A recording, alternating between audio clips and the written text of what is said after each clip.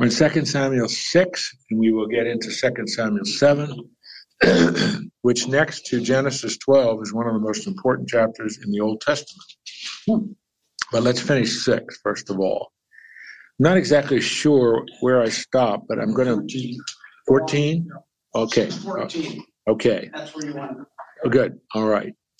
If you look at verse 14, I think everybody was here last week, so you all know the context. David has retrieved the ark, brought it back to Jerusalem after some challenges there with Uzzah and touching the ark. David had carried it in the wrong way, but anyway, now it is in Jerusalem. And in verse 14, it tells us that David danced before the Lord. The Hebrew word is translated dance there. It's really hard to capture what it really involves, but it's apparently kind of a whirling around. He's whirling around, dancing around like a circle. I mean, he isn't doing a square dance. He isn't doing a line dance, which is what some of us older people might be familiar with. But there's just nothing really to compare it to in terms of how you and I think of dance in the 21st century. But it's a joyous expression, presumably spontaneous on his part. And you'll notice as well, it says it danced before the Lord, and note it's Yahweh there, with all his might. So this is a whirling around, dancing with tremendous energy. And it is also important, he's wearing a linen ephod. Now that will be important because of what his wife Michelle says, which we'll get to in just a minute, what he has on. It's really important to remember that. All that means is he doesn't have his royal robes on. He doesn't have his crown on. He doesn't have his scepter. He just has like a long, like when my children were young, they would wrap themselves in a sheet, an old sheet. And I mean, there's nothing to it. But he's expressing in a spontaneous way incredible, unrestrained joy. So David and all the house of Israel brought up the ark of the Lord with shouting and with the sound of the horn. Understandably and correctly and properly, they're rejoicing. So what happens is his wife sees this. Now, if you look at this map that we looked at last week, this is the city of David at the time of David. He builds his palace right here. On the northwestern corner of this walled area of the city. That's his palace. So she presumably is here at the palace looking down, because this is high, looking down on the Mount Moriah area, the flat area there where he puts the ark. So she's looking down and she sees him. And as the ark came into the city, Michelle, the daughter of Pharaoh, looked out of the window and saw King David leaping and dancing before the Lord. And the language here is very, very strong. She despised him in her heart. Now, men, what you see is a distinct contrast. David, joyfully, exuberantly praising and he's just absolutely unrestrained in his excitement that God has allowed him to bring the ark back to Jerusalem. In contrast, she despises him. She should be equally as joyful. But she despises him in her heart. And remember, there's a lot in back of this. And if you remember previous chapters, part of the deal with Abner was, if you remember that, who was leading the Ishbosheth, I will allow you to come down and become my ally if you bring my wife Michelle with you. He had married her. She was the daughter of Saul by right. He never divorced her. She is his wife, regardless of how you think about it. And that's part of how she's responding to this.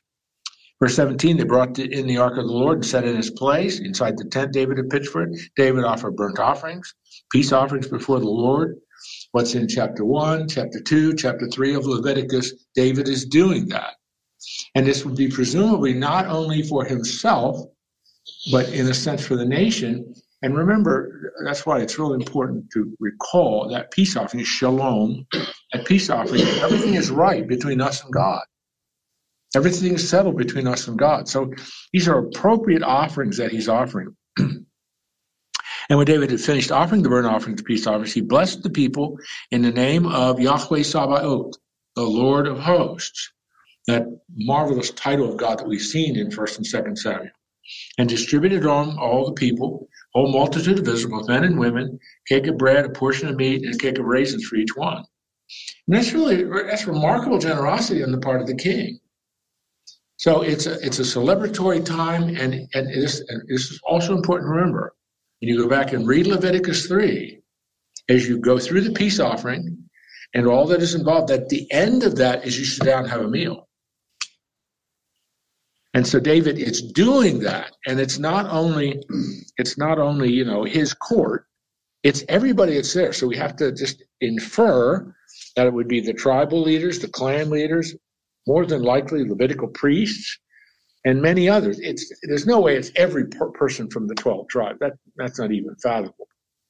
But I mean, this is a lot of people, and so they're rejoicing. So it's properly, correctly, and appropriately.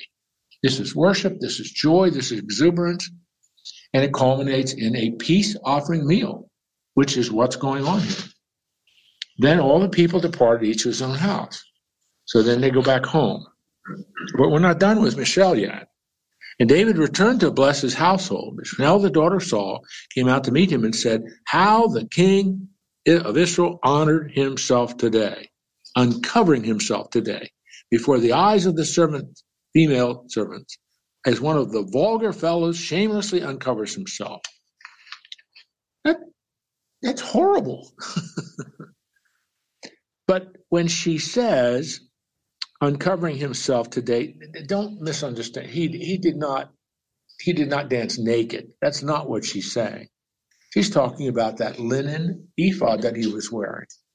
Now, granted, it would have been. I can't really do any analogy of anything we wear today, but it would be start at the shoulders and just go all the way down to his feet. And it was very loose fitting, and so he's dancing around and whirling around. And when she says honored himself, that's satire, that's biting sarcasm. And she's just leveling both barrels at David. David said to Michal, "It was before the Lord who chose me to be above your father and above all his house, to appoint me as prince over Israel, the people of the Lord. And I will make merry before the Lord. I will make myself yet more contemptible than this. I will be abased in your eyes, but by the female servants of whom you have spoken, by them I shall be held in honor." And Michal, the daughter of Saul, had no child to the day of her death. What the Bible does not say in verse 23 is that God did that. It doesn't say that God's disciplined her for that, but it's probably a legitimate conclusion. But the Bible doesn't say that. I mean, it doesn't declare that verse 23 is a result of what she did. It's just stating a fact. And so it's in a sense, again, this ongoing contrast throughout First Samuel between David and Saul. Now Saul's dead. Now it's between David and Saul's daughter. I mean, she should have been, if she's genuinely an Israelite, genuinely understanding the importance of what's happened, she should be rejoicing, just like David is. But she despises him. And again, it's that whole history of everything we know. But it's very sad. Would the women be more inclined to feel that way since they were viewed as chattel by the husband? As you kind of brought out last week, it wasn't the same as we have today. No, of course not. Yes, but I'm not sure, Fred, that's the primary emotion that she is feeling or expressing and talking about here. It's a lot of the history of their relationship. It isn't so much, in this context, the difference between man and woman in the ancient Near Eastern world and all that society that was a part of it. I don't think that's the main. It's all that she's resenting, she's despising her husband, where she should be just like every other Jewish person at that time rejoicing. The ark is home. The ark is where it needs to be. It's in Jerusalem. And rejoicing and praising the Lord that we could do this. But it's just, again, it's in line with her father. In that, instead of being able to rejoice and worship and defer to what the Lord is doing, she's just the opposite. And it's tragic because her whole life been difficult. And the man she was had married when Saul refused to give her to David, presumably she loved him and they had some kind of a relationship. But anyway, she's just a real tragic figure. But that she was brought down to Jerusalem to be with David does indicate that female situation in the ancient Near East. She is subservient. She's not an object, but she's the wife. David bought her with the bride price, 200 Philistine foreskins. And David said, I have a right to have her as my wife. I never divorced her. She is my wife. I want her back. Complicated situation. It really is. All right. Are you ready to start chapter 7? As I said earlier, next to Genesis 12, this is probably, in terms of covenant, the most important chapter in the Bible, in terms of covenant. So now I've set you up. It is imperative that you understand what goes on in this chapter. If you don't, Jesus will not let you into heaven. That's how important it is. I'm kidding, of course, but anyway. Now, when the king lived in his house, and the Lord had given him rest from all his surrounding enemies, we read about that earlier, when he basically vanquished all the enemies of Israel and established his empire. The king said to Nathan the prophet, now I want to remind you of something here. In the monarchy, once the monarchy was established, I'm not going to draw it on the board, I've done it before, but let's just visualize. It's Yahweh, then the king, then the Levites, then the people. But there is an additional office now. On the side would be the prophets. And the whole scenario of this amended structure of Israel's society and government is the prophet. God would speak to the prophet, and the prophet would speak to the king and to the people. And by the 8th century BC, we're now in the end of the 11th century BC. By the 8th century BC, these prophets are going to start writing what they say down. That's a terrible way to put it. They're going to start writing their prophecies. And they become the prophetic books of the Bible. Isaiah, Jeremiah, Ezekiel, Daniel, and then the 12 minor prophets, that you are all familiar with. Amos, Habakkuk, Hosea, Joel, Hosea, and then Zephaniah and Zechariah and Malachi, all of those. But these are just the verbal prophets. But it is important that you just kind of have in the back of your mind, they're in the court. And there are 2 prophets that served David. Nathan here, and we read about one of the others a little bit earlier. His name was Gad, G-A-D. So I just want to remind you that if it isn't important to you, just forget it. But I want you to understand that as a part of the monarchy now, there are resident prophets in the court. And so the king, and David does it here, the king will go to the prophet, will seek the prophet's counsel, because God communicates among many, many other ways. The prophet becomes a crucial role in the monarchy. And Nathan is the prophet whom he consults. See, now I dwell in a house of cedar. We read earlier that cedar came from Hiram up in Phoenicia, up north. There's great cedar forests, massive forests of cedar trees. Many of them have been cut down. There's very little, but there's still a few up there. I've seen them. But the ark of God dwells in a tent. What does he mean? The tabernacle.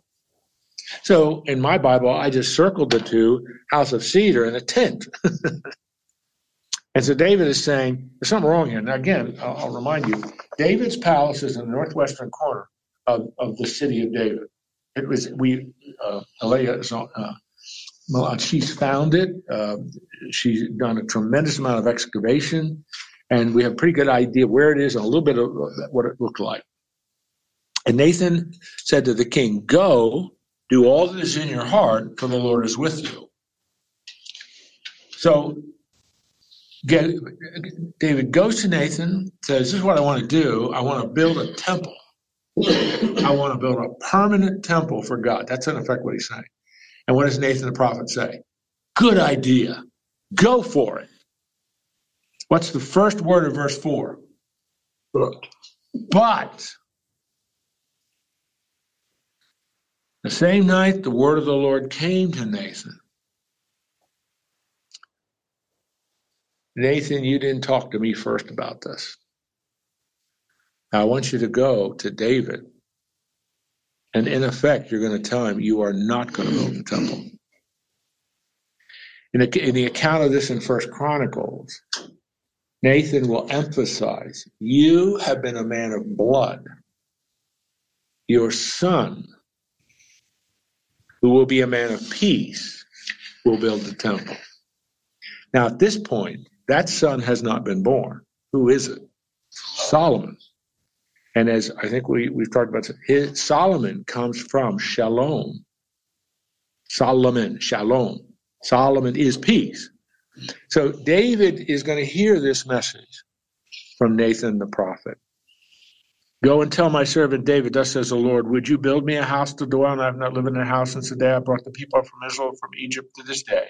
I've been moving about in his tent, my dwelling. In all the places where I've moved with all the people, I did not speak with any of the judges of Israel, whom I commanded to shepherd my people Israel, saying, why have you not built a house of cedar? Now therefore, thus you shall say to my house, to my servant David, thus says the Lord of hosts, Yahweh Sabaoth, I took you from the pasture, from following the sheep, and you shall be prince over my people Israel. And I have been with you wherever you went, and have cut off all your enemies before you. I will make you a great name, like the name of the great ones in earth. I will appoint a place for my people Israel, and will plant them, so that they may dwell in their own place, and be disturbed no more. Violent men shall afflict them no more as formerly, from that time that I appointed judges over my people Israel. And I will give you rest from all your enemies. So, what God says through Nathan, and then Nathan tells him, is, I am going to bless my people. I'm going to bless my people Israel. I'm going to promise them that I'll make you, David, a great name. I'll appoint a place for my people Israel. What is that place? It's the land. It's the promised land that God promised to Abraham in Genesis chapter 12, verse 7. And then in 17, he defines the boundaries of it. David, you are going to do this. And then I'm going to let my people rest from their enemies. They will be in this land in peace. Now, there are a whole bunch of other things that are going to be coming up, but that is the first part. David, you are the agent of fulfilling part of the Abrahamic promise, the Abrahamic covenant. You are going to be the one that does that. And that's exactly what David did. He vanquished all the enemies of Israel. And for the first time since they had been in the land under Joshua, the land is at peace. And this is the beginning, and sources even outside of the Bible confirm this. David and Solomon will build, I'll use the word we sometimes use in our world, they will build an empire from the Euphrates River down to the border of Egypt, and it will be one of the major powers of the Eastern Mediterranean world. Now, I'm using kind of geopolitical language you use today. That's not what God's saying. God's just saying, what I promised to Abraham, you were going to be the agent to fulfill that at this point. So David, I don't want you to think that your priority is to build the temple. I didn't ask the judges to do that. I didn't ask your predecessor to do that. And I'm not asking you to do it. So David, you're not going to build a house for me, but I am going to build a house for you. And that house is a dynasty that will never end. And this begins what we call the Davidic Covenant. God is about to make an unconditional, unilateral prophecy, promise covenant with David. Indeed, Psalm 89:3 uses the language that God made a covenant with David. And it's unconditional. What does that mean? It isn't conditioned on anything David or any of his descendants do. It is conditioned totally and exclusively on God. He will fulfill this covenant promise. And it's unilateral. What does that mean? It's not made between David. It's not like they negotiated an agreement. It's one-sided. God declares it. And so that's in that structure, it's identical to the Abrahamic covenant. Not in content, but the Abrahamic covenant, which is first iterated in Genesis 12, as you know, is unconditional and unilateral. It's binding on God. This is unconditional and unilateral, binding on God. And I want to talk about the implications of this in just a minute. How does that apply to the geographical boundary of Jerusalem, Israel today? Well, in terms of the country, Israel is far, far, far smaller than it was at the time of David. Much, much, much smaller. I mean, Israel is from Beersheba up to Dan, up to almost the boundary of Lebanon. It's only about 100 miles. How many? 100 miles. And from at its widest point, from the Jordan to the Mediterranean Sea, it's only about 20 miles. That's not very big. It's about the size of New Jersey. So, that's why, well, anyway, but that's the answer to your question. Now, look at what he says now in the middle of verse 11. I'll give you a small unit. Moreover, the Lord declares to you that the Lord will make you a house. And that language is really important because, David, you wanted to build a temple for me. I'm going to build a house for you. I will raise up your offspring after you,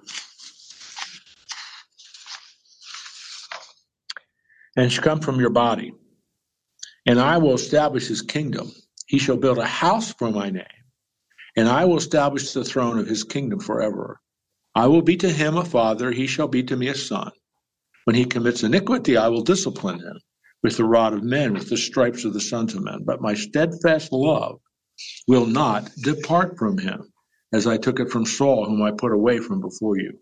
And your house and your kingdom shall be made sure forever before me. Your throne shall be established forever. Now let's look at this in two parts. Part 1 is in verse 12 and 13 and 14 and into 15. It's talking about Solomon. That your son shall come from your body. He will be your biological son. He shall build a house for me. He will build the temple. As I mentioned a moment ago, when you read the parallel account in 1 Chronicles, it's very clear. David, you've been a man of blood. Solomon will be a man of peace. He will build my temple. And he says, I'll establish his throne. I will be to him a father. He shall be like a son. Because that relationship is established, I therefore will discipline him. And he will discipline Solomon. But then he turns it back on David. And verse 16 is, do not miss this, there are 3 key terms. And those 3 key terms define the structure of the Davidic covenant. An eternal house or dynasty, an eternal kingdom, and an eternal throne. Because, what does it say? Shall be made sure forever, throne shall be forever. Now that's problematic. Because this is of an unconditional and eternal covenant that will last forever. Where's the Davidic monarchy in Israel today? Where's the king of Israel today? There isn't anybody there. And when you go through the Old Testament prophets, you see the warnings of so many of the prophets. If you continue in idolatry and you don't repent, I will discipline you. If you continue in idolatry and do not repent, I will send you into exile, and I will rip the land out of your hands. And what happens in that final stage in 586 BC when Nebuchadnezzar's armies invade from the north and destroy and burn Jerusalem and take all of the valuable artifacts of the temple to Babylonia? And they take the king. And the king dies there, the Davidic king. And that's 586 BC and 539 BC when they start coming back under Cyrus the Great Persian king. Do they establish a Davidic monarchy then? No. Well, then, when Alexander the Great conquers the Persians, does Alexander allow them to appoint a Davidic king? No. And then when the Roman Empire takes it in 39 BC, does Rome allow them to appoint a Davidic king? Well, there's Herod, king of the Jews, but he's an Idumean. He isn't of the tribe of Judah, so he's a false king. Well, I could just go on and on through history. So what is really important is the beginning of the New Testament. Because how is Jesus Christ introduced in verse 1 of chapter 1 of Matthew? This is the genealogy of Jesus the Messiah, son of David, son of Abraham. And the first 10 chapters of the Gospel of Matthew are the proof that Jesus has the right to claim the Davidic throne. So who fulfills this unconditional covenant promise? Jesus does. Jesus is the fulfillment of this. And so when Jesus shows up and starts, and if you read, for example, Matthew 4, his message summarized in one sentence is, repent, for the kingdom is at hand. Okay, it's AD 30, and you're in Galilee, and this rabbi is saying, repent, for the kingdom is at hand. How are you as a Jew going to process that? How are you going to understand that? Well, the answer is, you're going to think Davidic covenant. You're going to think what we have been looking for. The fulfillment of the Davidic covenant. He's here. And that is, and proof after proof after proof after proof is offered that Jesus has the right to claim the throne of David. And so the amazing thing, and you already know this because that's what the New Testament is all about, but Jesus will fulfill this Davidic covenant in 2 stages. Stage 1 is he's going to come introduce himself as Christos, the anointed one of God, the Christ, the Messiah. But he's going to help everybody understand that my role as the Messiah of God, as the Davidic king, is to die for my people, to solve their problem of sin. And then I'm going back to the Father, and I will sit at the right hand of the Father on the Davidic throne, and I will bring that throne to earth when I come the second time and set up my kingdom. Matthew 25:15 talks about that. So the fulfillment of this promise, it's very doubtful David understood that. But the fulfillment of this promise, and it's clear, the rabbis of the first century understood that. I mean, everybody, that the fulfillment of this Davidic promise is the Messiah. And that's why they're looking for him. And so Jesus makes it very clear, I am the Messiah. And here's all the proof that I'm the Messiah. But you guys, it's in the Old Testament, you should see, you just don't understand that stage 1 of my role as a Davidic Messiah is I must die for my people and solve their problem. Stage 2, and that's what Revelation 19 is on. When Jesus comes back to the Mount of Olives, the very first thing he's going to do is crush the rebellion and set up his kingdom. And that day of mercy and grace is over. And now the kingdom of what we pray for in the Lord's Prayer, thy kingdom come, thy will be done on earth as in heaven. When we pray thy kingdom, we're praying for the kingdom that was promised to David to come to earth. And the Messiah, Jesus, is the one who will establish that kingdom on earth. And so, I mean, this is just, it's summarized in verse 16, and it's reiterated over and over and over again throughout the rest of the Old Testament. So the two main covenants that you must know, or Jesus won't let you into heaven, is the Abrahamic covenant, a promise of land, seed, and blessing to the Jewish people, and the Davidic covenant, an eternal dynasty, throne, and kingdom that is promised to David, and it is the son of David who will claim that promise and inaugurate it, none other than Jesus Christ, the son of David. In the Gospel of Matthew, son of David is used 10 times. The term kingdom is used 50 times to connect the Davidic covenant with Jesus Christ. He is the one who fulfills it. That's why you, for some of the Fred's been in none of my classes. I don't believe you can understand the Bible if you don't understand the Abrahamic Davidic covenant. You don't have a framework and structure for understanding it. But you guys have that framework, I know. And so you totally understand everything. But this is so important what God is promising to David here. And what I'm really interested then in 18 through the end of the chapter is David's response to this. So, got questions? So the promises that are made to David and to his son by God, is going through a number of conditions. It's just not an absolute A to B. You have all these junctures that you've just gone through that are going to transpire before Christ comes. And so I guess,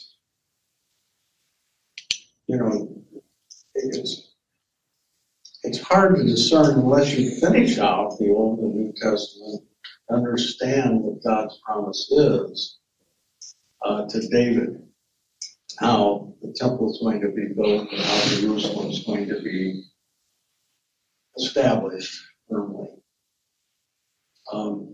You just can't take and stop it right there. Well, no, the promise is the framework through which you understand the rest of the Bible. Because that framework is what explains Jesus and why he does what he does and says what he says. How many times when you read the gospel, Jesus said, the kingdom of God is like, then he tells a parable or a story. I mean, it's just, he's defining. And Matthew 5, 6, and 7, the Sermon on the Mount, what Jesus is doing there, he makes it very clear, is he's articulating the ethics of his kingdom. That's the Sermon on the Mount is Jesus' ethical statement of his kingdom. This is what my kingdom citizens will do. This is how they're supposed to live. Now, there's so many other factors here that bring in, but the focus here is on the kingdom and the monarchy. And what you will see is every single king that follows David will be an inadequate shepherd king. And some of them will be horrendously idolatrous kings. And so you leave the Old Testament with huge question marks. Our monarchy's gone. We're back in the land. But where's the king? Then they wait 400 years from the end of Malachi, the last book of the Old Testament, until the opening of the Gospels. It's 400 years. And the silence of God is broken by John the Baptist. John the Baptist breaks 400 years of silence and does all the crazy things he does in the Jordan River Valley in Judea, and just preaching all this stuff. And it's a baptism of repentance, getting people ready for the Messiah. He's cutting the path, as I say. So that silence is broken. But it's the amazing, and to me, it's always, and I've studied this and taught it so many times. The amazing fact is the leadership of Israel in the AD 30s that should have recognized the Messiah don't.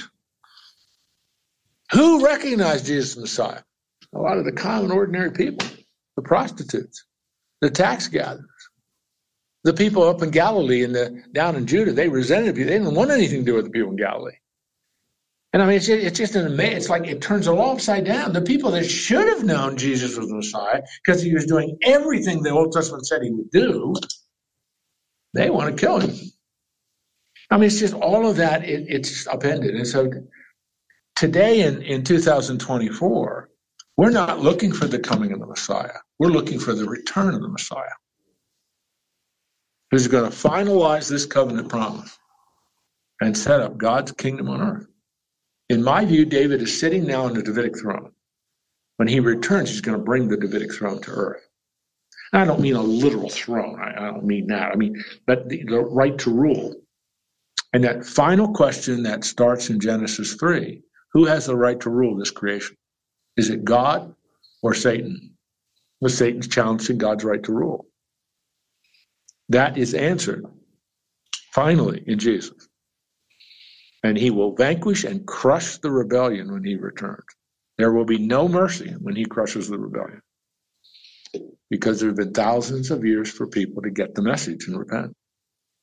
So that's why verse 16 is a summary of the covenant promise. And three key words that I don't want you to ever forget: an eternal dynasty, throne, and kingdom. And as we have now been stating, that is fulfilled in Christ. It's not fulfilled in Solomon. It is not fulfilled in Rehoboam, Solomon's son. And it's not fulfilled in 931 when the kingdom splits into Israel in the north and Judah in the south. There's no king in the north that's a good king. And there's no king. There are several good kings in the south, in Judah. Hezekiah comes to mind. Josiah comes to mind. Asa, Jehoshaphat. They're good kings. But they don't measure up.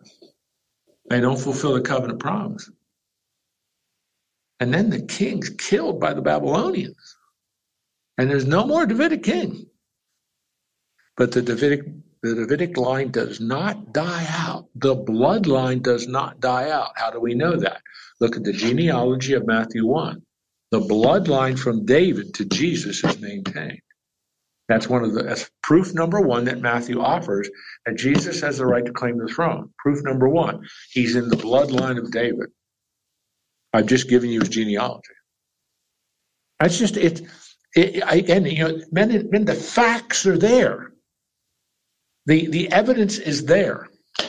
And still today, you present all the evidence to people. They say, I don't believe him. I don't need him. I don't want him. I don't want anything to do with him. The facts are there. You have the opportunity. Anyway, let's look at, everybody got this? Yeah, our friend. The people, the Pharisees and Sadducees and were all looking for this glorious king to come riding in on a white horse, and Christ didn't fit their model. Exactly. And that's why they refused to. Exactly. They wanted a liberator from Rome. Yeah. And ultimately, of course, Christ would liberate them from all oppression, but they missed what so much of the Old Testament says the Messiah will do. Red King and all that. Yeah. I love that passage in Isaiah. You will know the Messiah. He will heal the sick. He will give sight to the blind. The deaf will hear. The dead will be raised. What did Jesus do? He healed the sick. He gave sight to the blind. And a friend of mine, when I was doing my theology degree, a good friend of mine, he then had a ministry in St. Louis for a while with Jewish people, and we went over to visit him one time, and he invited. They had in St. Louis there. They had a luncheon every day, and I don't know if you know anything about St. Louis, it's a pretty heavy Jewish population. And so Tim, it would invite a lot of Jewish people through this line they come every week, and it was always neat because it was reaching out and a lot of things to just help them see the main point of Jesus is the Messiah and they accept him. And this one Jewish lady, I'll never forget that.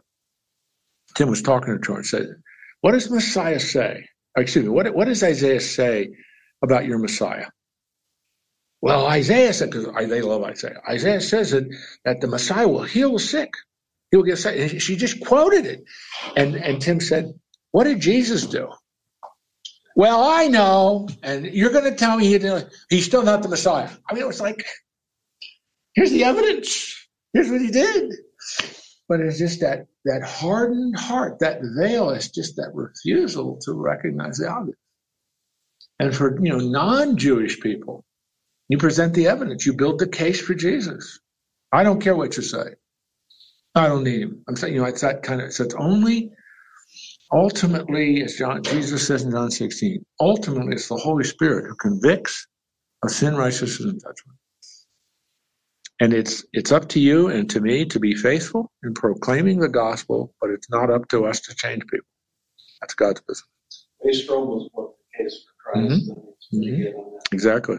Exactly. Let's look now at Are you all right online there, everybody with me? Yes, we are. With me. Yep. All We're right. with you. Good. Now we only got about 15 minutes. Let's see if we can get through the rest of this chapter, because this is David's response. This is marvelous. What I want you to observe as we read this, you might want to mark this or whatever. The phrase, "O Lord God," Adonai Elohim, is used 8 times here. And the phrase, "your servant," is used 10 times. Then David went in and sat before the Lord. Now, the language there apparently indicates that David went into the tabernacle. Now, he doesn't go into the Holy of Holies. He sits before the Lord. That is astonishing to me. What I mean by that is David does not feel sorry for himself. David doesn't pity himself. Oh, I wanted to build the temple. Why doesn't the Lord let me build the temple? He doesn't call for a pity party. He accepts it and goes in and worships the Lord. Who am I? Now remember, "Oh Lord God" is used 8 times in this paragraph. This is, in effect, a prayer. Who am I, O Lord God? What is my house that you have brought me thus far? And yet this is a small thing in your eyes, O Lord God. You have spoken also of your servant's house, your servant used 10 times, for a great while to come, and this instruction for mankind, O Lord God. What more can David say to you? For you know your servant, O Lord God. Because of your promises and according to your own heart, you have brought about all this greatness to make your servant know it. Therefore you are great, O Lord God. There is none like you. There is no God besides you. What a clear declaration of ethical monotheism. There is none like you. There is no God besides you, according to all we have heard with our ears. Who is like your people Israel, the one nation on earth whom God went to redeem to be his people, make himself a name, doing for them great and awesome things by driving out before your people, whom you redeemed for yourself from Egypt, the nation and its gods. And you established for yourself your people Israel to be your people forever. That's covenant language, Abrahamic covenant language. And you, O Lord, became their God. And now, O Lord God, confirm forever the word that you have spoken concerning your servant, concerning his house. Do as you have spoken, and your name will be magnified forever, saying, Yahweh Sabaoth is God, the Lord of hosts is God over Israel. And the house of your servant David will be established before you. For you, here he says it again, Yahweh Sabaoth, Lord of hosts, the God of Israel, have made this revelation to your servant, saying, I will build you a house. Therefore your servant has found courage to pray this prayer to you. And Lord God, you are God. Your words are true. You have promised this good thing to your servant. Now therefore may it please you to bless the house of your servant, so that it may continue forever before you. For you, O Lord God, have spoken, and with your blessings, so the house of your servant be blessed forever. Incredible. No pity, no sorrow, praise and worship. Recognizing who he is. Who am I, Lord, for you get a promise like this? I'm nothing but what you promised. May you bring it about. And it's a fantastic illustration of why God called David a man after his own heart. No wallowing in self-pity, no sorrow that he didn't get to do what he wanted to do. A worshipful hymn, and really it's a prayer, but it's a worshipful hymn of praise in the form of a prayer to God. And I repeat one more time, O Lord God is used 8 times, your servant. What a proper understanding of who he is. Adonai Elohim, servant. And twice, Yahweh Sabaoth. And then once, Yahweh Sabaoth, the God of Israel. That covenant title, Elohim of Israel. It's just, my chills go up and down my back every time I study this. It's an incredible understanding, let me rephrase it, an incredible declaration of who God is in relation to David. He's just a peon in God's eyes. He's God's servant. There's no pride here, no arrogance, no presumption. It's a worshipful acceptance of God's decree. And it's just a marvelous statement of theology, a marvelous understanding of the covenant, Abrahamic covenant, and a marvelous understanding of the incredible grace God showed to David in giving him this covenant promise, an eternal throne, dynasty, and kingdom. Jim, how would we apply these things you just stated to our own lives today? Well, I don't think God has made a promise to you of an eternal throne kingdom, but he has made a number of promises to you, and let's just focus on one, what I like to do. For you and me, the most important covenant is the new covenant. That's the language of Jeremiah 31, Ezekiel 36 and 37, Hebrews 10, where it's all detailed, but it's just throughout the promises and the prophets of the Old Testament, fulfillment in the New Testament. You and I have entered into another unconditional unilateral covenant. That is a covenant where God will take care of our sin problem. He will put his spirit within us. We will be his temple, and he will intimately walk with us and ultimately dwell with us in eternity. That's all dimensions of the new covenant. You and I have that kind of relationship. It is conditioned on one thing, our faith. Not what we do, not what we merit. It's conditioned on one thing, the application of the new covenant to your life and all the promises that go with it. And there are dozens of them, are dependent on one thing, one condition, your faith. You don't earn it, merit it, deserve it. It's your faith. And so there's three great covenants of the Bible.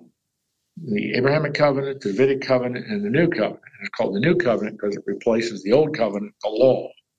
Now I'm telling you, you already know all this, but that's how I would apply this. And you and I can sit down and say somewhat the same thing. Lord, I am nothing, but you blessed me with this incredible covenant and all of its promises. Lord, bring them about, fulfill them. It's kind of what David is praying. You and I can do the same thing. Hey, Jim. Yep. Also, to your point about no pity, he is pleased to be a servant in his station and what he is charged to do. He's happy with his place relative to God's providence and what the intent of David's role was. And he's thankful for his provision and what he's been blessed with. Yeah. It's a remarkable understanding, deep theological understanding of who God is, and in comparison, who he is. I'm just a servant. We should also take that to heart. We should be happy with it. We should be happy with what we're blessed with. Yeah, you and I, and that's what I was in effect saying when I answered Fred's question. You and I should be able to do exactly the same thing. We're a servant in the house of the Lord. Whatever our specific role is in society, we are God's servant. We're here to serve him and serve others in his name. It's just, I love this chapter. You probably noticed that, but it is an incredibly important chapter in the Bible. I mean, it really is. And so, we got about 6 or 7 minutes. Are you with me? Do you have any questions or any comments or anything? I want to make sure. I don't want to leave this with any questions. And I mean this. If you forget this, I'm accountable to God. If you forget this, that reflects on me. I'm being a little facetious, but I mean, I really want to press this point. I don't want you to forget this. It is so important. And what makes it so wonderfully important for you and me is we see in the gospel that Jesus is the one who fulfills all this. The son of David is Jesus. And that's what's so marvelous. All right. Don't send me any questions, so I'm going to move on. What chapter 8 does, there are a number of things in chapter 8, and we're just going to get started with it. But what chapter 8 does is it summarizes for us a lot about David's kingdom. And it's just his victories as he neutralizes all of the enemies and builds his empire. It starts with the Philistines. After this, after this covenant was established and all that, he defeated the Philistines of Sudan. And David took Metheg, we do not know where that is. We just don't know what that means, out of the land of the Philistines. I mean, I just think that is astonishing. Because almost the entire 1 Samuel, the enemies of the Philistines, time after time after again, they're attacking him. And in one sentence, what does it say? And David subdued the Philistines. For the rest of the Bible, the Philistines aren't going to be a problem. I mean, they're going to come up a little bit. There's no longer a problem. Why? Because David subdued the Philistines. And it's really something, because up to this point, there's just chapter after chapter after chapter of the nemesis of the Philistines in Israel. Now, David subdued them. That's it. You're not going to hear much about the Philistines from here on out. And second, he defeated Moab. Now, I don't know if you're interested in all this stuff, but I'll just show you. Moab is here. Moab, by the way, what famous woman is from Moab? Ruth. Yeah. Remember, she is the great-great-grandmother of David. But anyway, so Moab's here. So what did he do with them? And he defeated Moab. He measured them with the line, making them lie down on the ground. 2 lines he measured to be put to death, and 1 line to be spared. And the Moabites became servants to David and brought tribute. Now, there's a lot in those couple of sentences, but all it means is David drew a line in the sand and said, okay, if you guys want to be loyal to me and serve me as your new king, cross the line. If you don't, you're done. The Bible doesn't tell us how many crossed the line, but what do we infer? Just about everybody crossed the line and are now loyal to David. And this is what we'll see in Solomon's kingdom too. Brought tribute. What does that mean? Every year, the king of Moab paid a tribute into the treasury of David. This is one of the, and Solomon will continue this. This is one of the reasons why Israel becomes extremely wealthy. Because they conquer all these kingdoms and are all paying tribute into the treasury of the nation. And the Moabites had been an historic enemy of Israel. When Moses was leading the tribes before they go into the conquest under Joshua, they go out and they have to fight the Moabites because they don't like them. By the way, go way, way, way, way back to Genesis. What's the origin of the Moabites? Lot had sexual intercourse with one of his daughters. They got him drunk after Sodom and Gomorrah. They lived in a cave, and the daughters are desperate. Our husbands are dead. We don't have children and that can protect us in our old age, so let's get our father drunk and have sex with him. So that's what one of them did, and she gave birth to Moab, the origin of the Moabites. Then what does it say? Well, then the second daughter goes in to her husband, father Lot, gets him drunk, has sex with him, and she gives birth to Ammon, Ammon, the origin of the Ammonites. And the Moabites and Ammonites will be historic enemies of Israel. And one of the points of that is you see the horrible facts of degrading sin.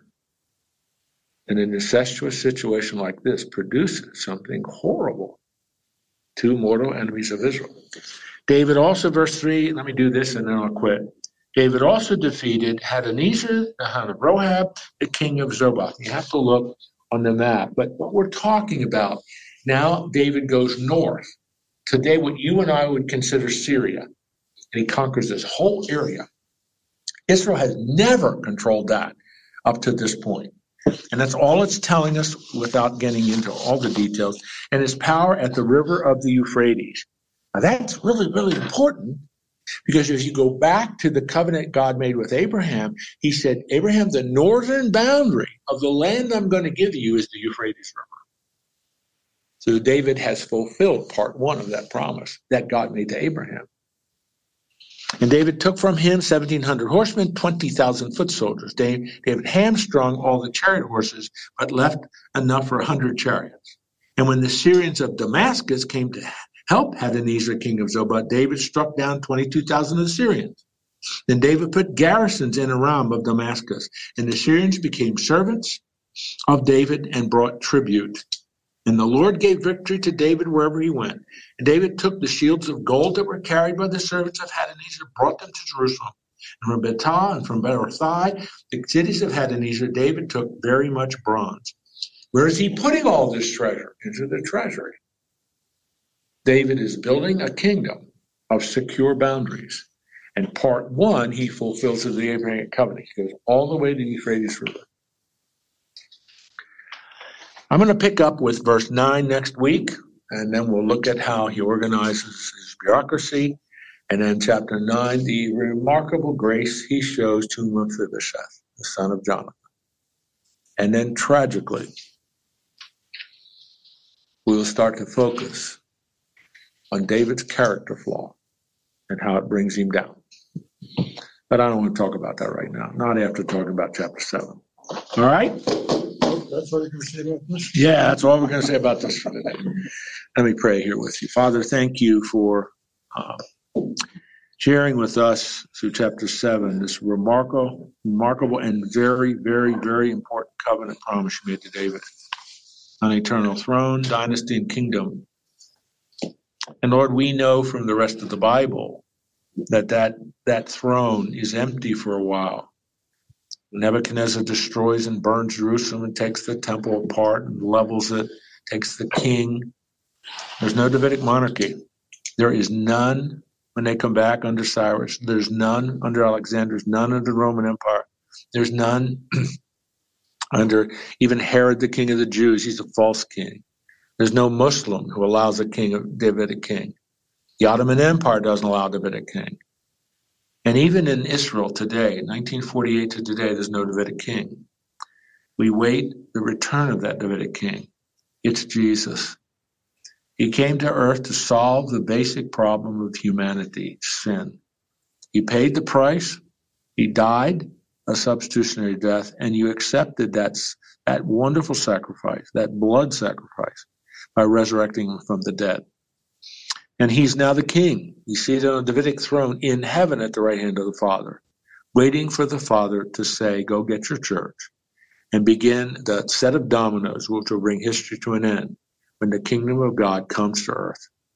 Lord, this is the framework that comes from this prophecy, this great covenant, this declaration of grace that you showered upon David. And it all is fulfilled in Jesus. And that is the framework of our wonderful life. We have been bought with a price by the King. We are now his ambassadors. We're his servants. May we be loyal to him. May we love him. And may we represent him. We ask this in your son's name. See you next week.